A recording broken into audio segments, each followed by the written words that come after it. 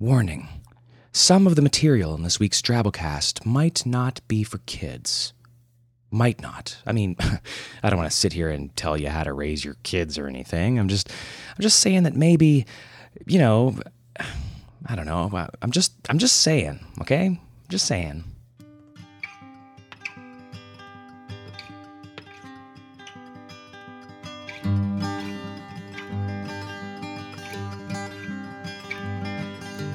Hello and welcome to the Drabblecast, episode 85.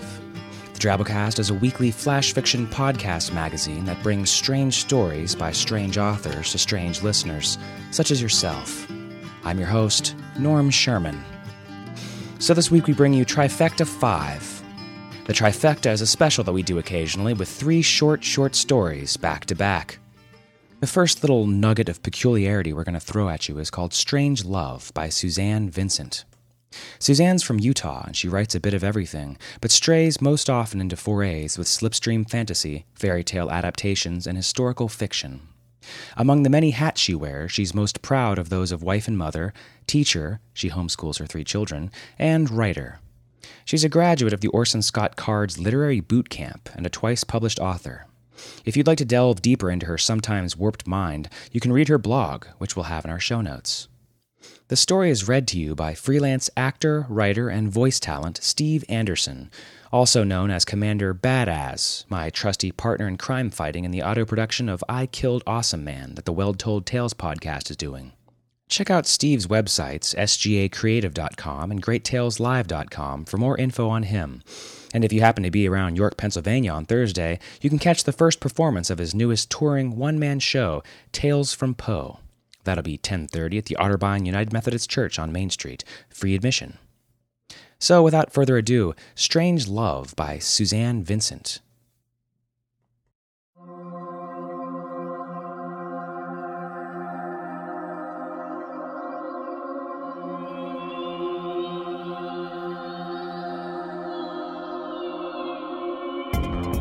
Scat hated tattooing the Cherooksut. They screamed the whole time in some kind of sick rapture while their yellow blood oozed profusely from every pass of the needle. Scat hated the blood. It smelled like mold and vinegar, and he could go through a whole roll of paper towels, wiping it out of the way so he could see the stenciled tattoo outline. Their skin wasn't all that pleasant either. It felt like oiled paper and never took the ink right. Instead of a crisp, clear tat, the colors always ran in crazy veins beneath the skin. A little rose tattoo could cover an area the size of a basketball with hundreds of red and green lightning bolts shooting out from the tattoo site. But Scat kept drawing on them, and they kept lining up for work, filling the appointment books of every parlor that still served them. Some wouldn't. Scat figured it was prejudice. Not everyone found the Cherooksut's interest in all things Earth particularly flattering. Scat didn't. But he liked the money well enough. The new Harley Hover 13 parked behind the parlor proved that. The Cherooksut paid whatever was asked in a creepy, joyful way, and they tipped like no human ever had. But underneath the new clothes and solid gold plugs in his earlobes, Scat always felt like he was selling himself out somehow, doing damage to the trade, sullying the art. He never understood exactly why, until Echelons, one of his regulars, came in one rainy Wednesday morning.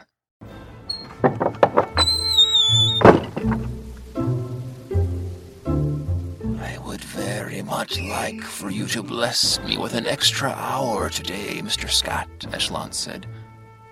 "I got other appointments." "I shall pay whatever you like." Scat looked him over. Tattoos pocked Echelons' skin, at least a dozen of them, mostly Scat's designs, with veins of black, green, orange, red, and blue streaking his skin, invading even the egg yolk color of his eyes. He looked like a freaking Technicolor zebra. If it weren't for the money. "Look, buddy, I just don't think it's a good idea," Scat told him. "I shall plead with you, Mr. Scat.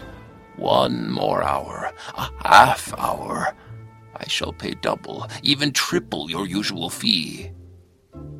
Scat swallowed a grimace and tried one more time. "What is it, dude? Some kind of high? If that's it, I can give you a cap of ink." "Give me," Echelons asked. His eyes opened wide, and he danced a little on his 2-toed feet. "And needles." "I don't know about that. Do you need the needles? If it's the needles that get you going..." "Oh, Mr. Scott, I most definitely need the needles. The ink is like a drug to us, but it is the needles that bring us the greatest ecstasy." "A drug?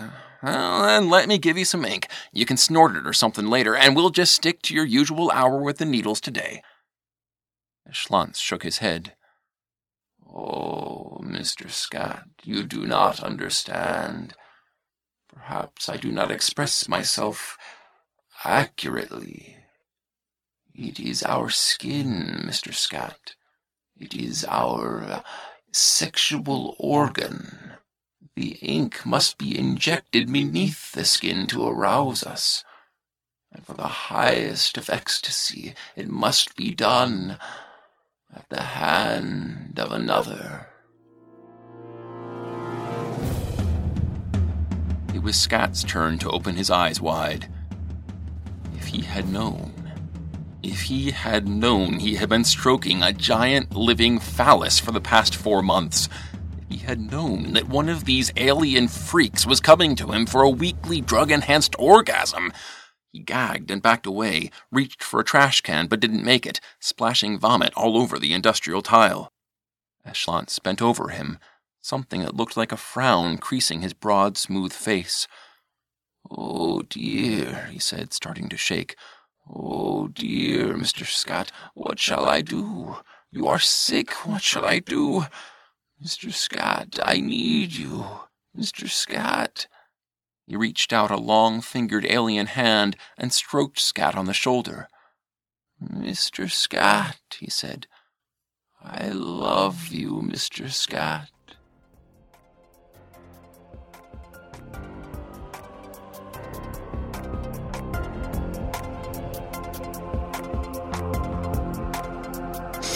Our next story is called Cookie by Jim Bernheimer. Jim hails from Chesapeake, Virginia, and this is the second story we've bought from him. You might remember the first, the vampire insurance agent story, Reality Bites. Jim is the co-author of the upcoming paranormal adventure, Deadeye, which will be coming out soon from Whimsy Hill Publishing. So without further ado, Cookie by Jim Bernheimer.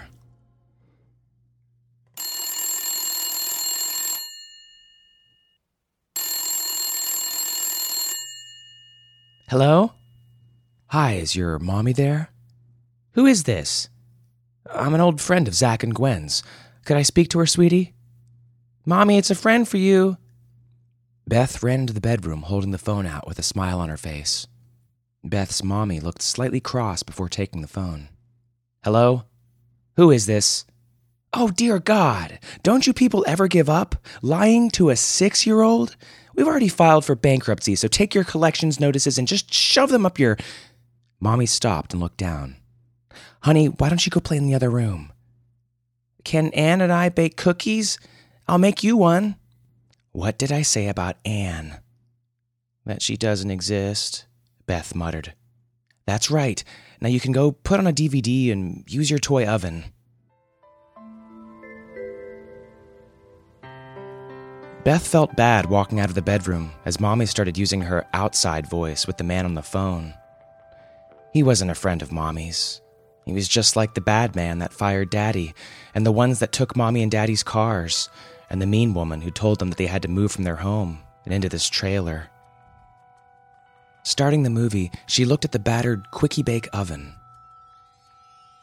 Mommy bought it at the store that Daddy used to say only poor people shopped at. She spoke softly. Anne? Anne, are you there? I know you're probably mad, but she doesn't mean it. Let's make her one of your special cookies.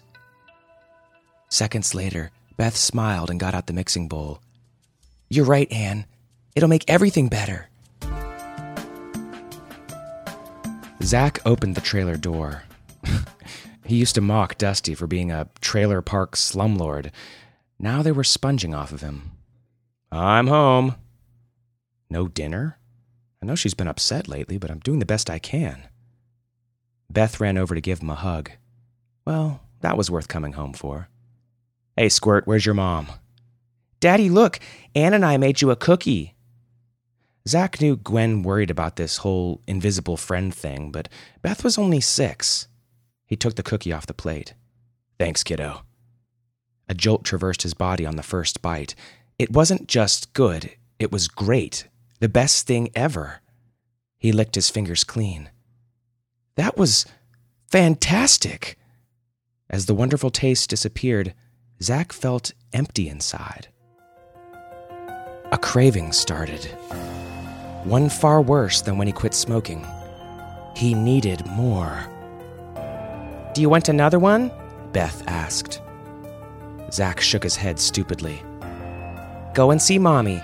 If you do what she says, I'll make a whole dozen for both of you. She pointed at the bedroom. In the room, he found Gwen on the bed, naked and shaking. Beth said if we make her a baby sister, she'll bake us a dozen. Her tone was desperate. I want them. We can't afford another kid, Zach protested, already ripping his shirt off.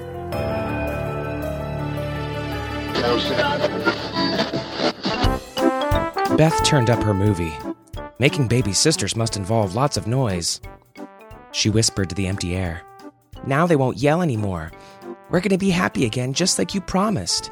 I think they're making you right now. Even though you're older, I'm going to be the bestest big sister ever. We'll bake lots of cookies together. That banker lady's going to give our house back. The mean men won't call anymore. Daddy can have his job again. And everyone will stop saying I'm poor.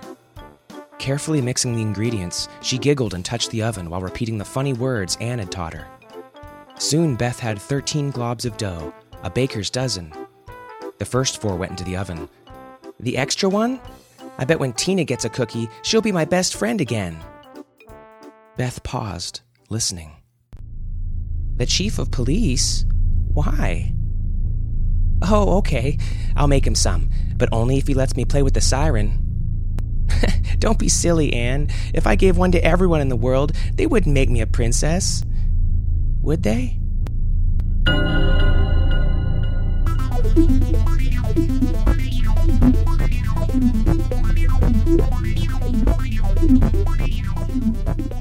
Our final story is called Forbidden Love by Ian Fosberg. Ian is a former international aid worker looking for a career in the absurd. I'd say Drabblecast is a good place to start. The story is read to you by Jesse Thorne from the comedy podcast and radio show The Sound of Young America. Each week, Jesse has in-depth discussions with personalities from the world of entertainment and the arts, and it's really a lot of fun. Check them out, MaximumFun.org. So, without further ado, Forbidden Love by Ian Fosberg.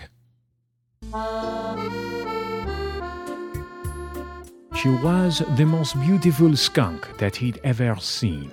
And to think that such a perfect creature was to be found here in suburban Atlanta instead of in his native France. It was just so intoxicating, as if he had discovered a trunk full of canard à l'orange leftovers in the middle of the Sahara. The girl skunks of these regions were typically coarse and stubborn creatures with blunt features and callous paws, but this one was as if taken straight out of an old skunk fairy tale, perfect in every way. He knew that the females of this land found French skunks to be irresistible, and if it was his wish to make her his, then it would be so. He bounced toward her gleefully, grabbing her front leg and started to kiss it. She meowed loudly and tried to push him away. Oh, how extremely alluring, he thought to himself, for her to meow like a cat and then put up a struggle. This one was truly special. He must have her. She swiped his neck and ran away at lightning speed. He yelled after her retreating figure, "Oh, my little Charflot, my little escapaloujou, I am like the floodwaters of one of your great rivers. You will not escape my driving force. It was thrilling to finally find a girl with a sense of play. He continued to bounce after her and for a while lost sight of her. But after a little wandering around, he saw her shadow cast from behind a tree. He crept up quietly, paused, and then grabbed her paw from behind. "Oh, you are playful like the young goat, and I am the—" She hissed at him and then sped off across the street and waited on the other side, looking back at him and panting. Look at her heaving breast, he thought to himself. She did want him. She did. He never felt the truck hit him, but he did die with a smile on his face.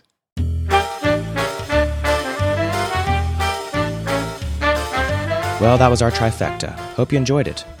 If you did, tell a friend about us, or even better, consider dropping us a few bucks via the PayPal button on our website, drabblecast.org. If you do, I'll give you another cookie.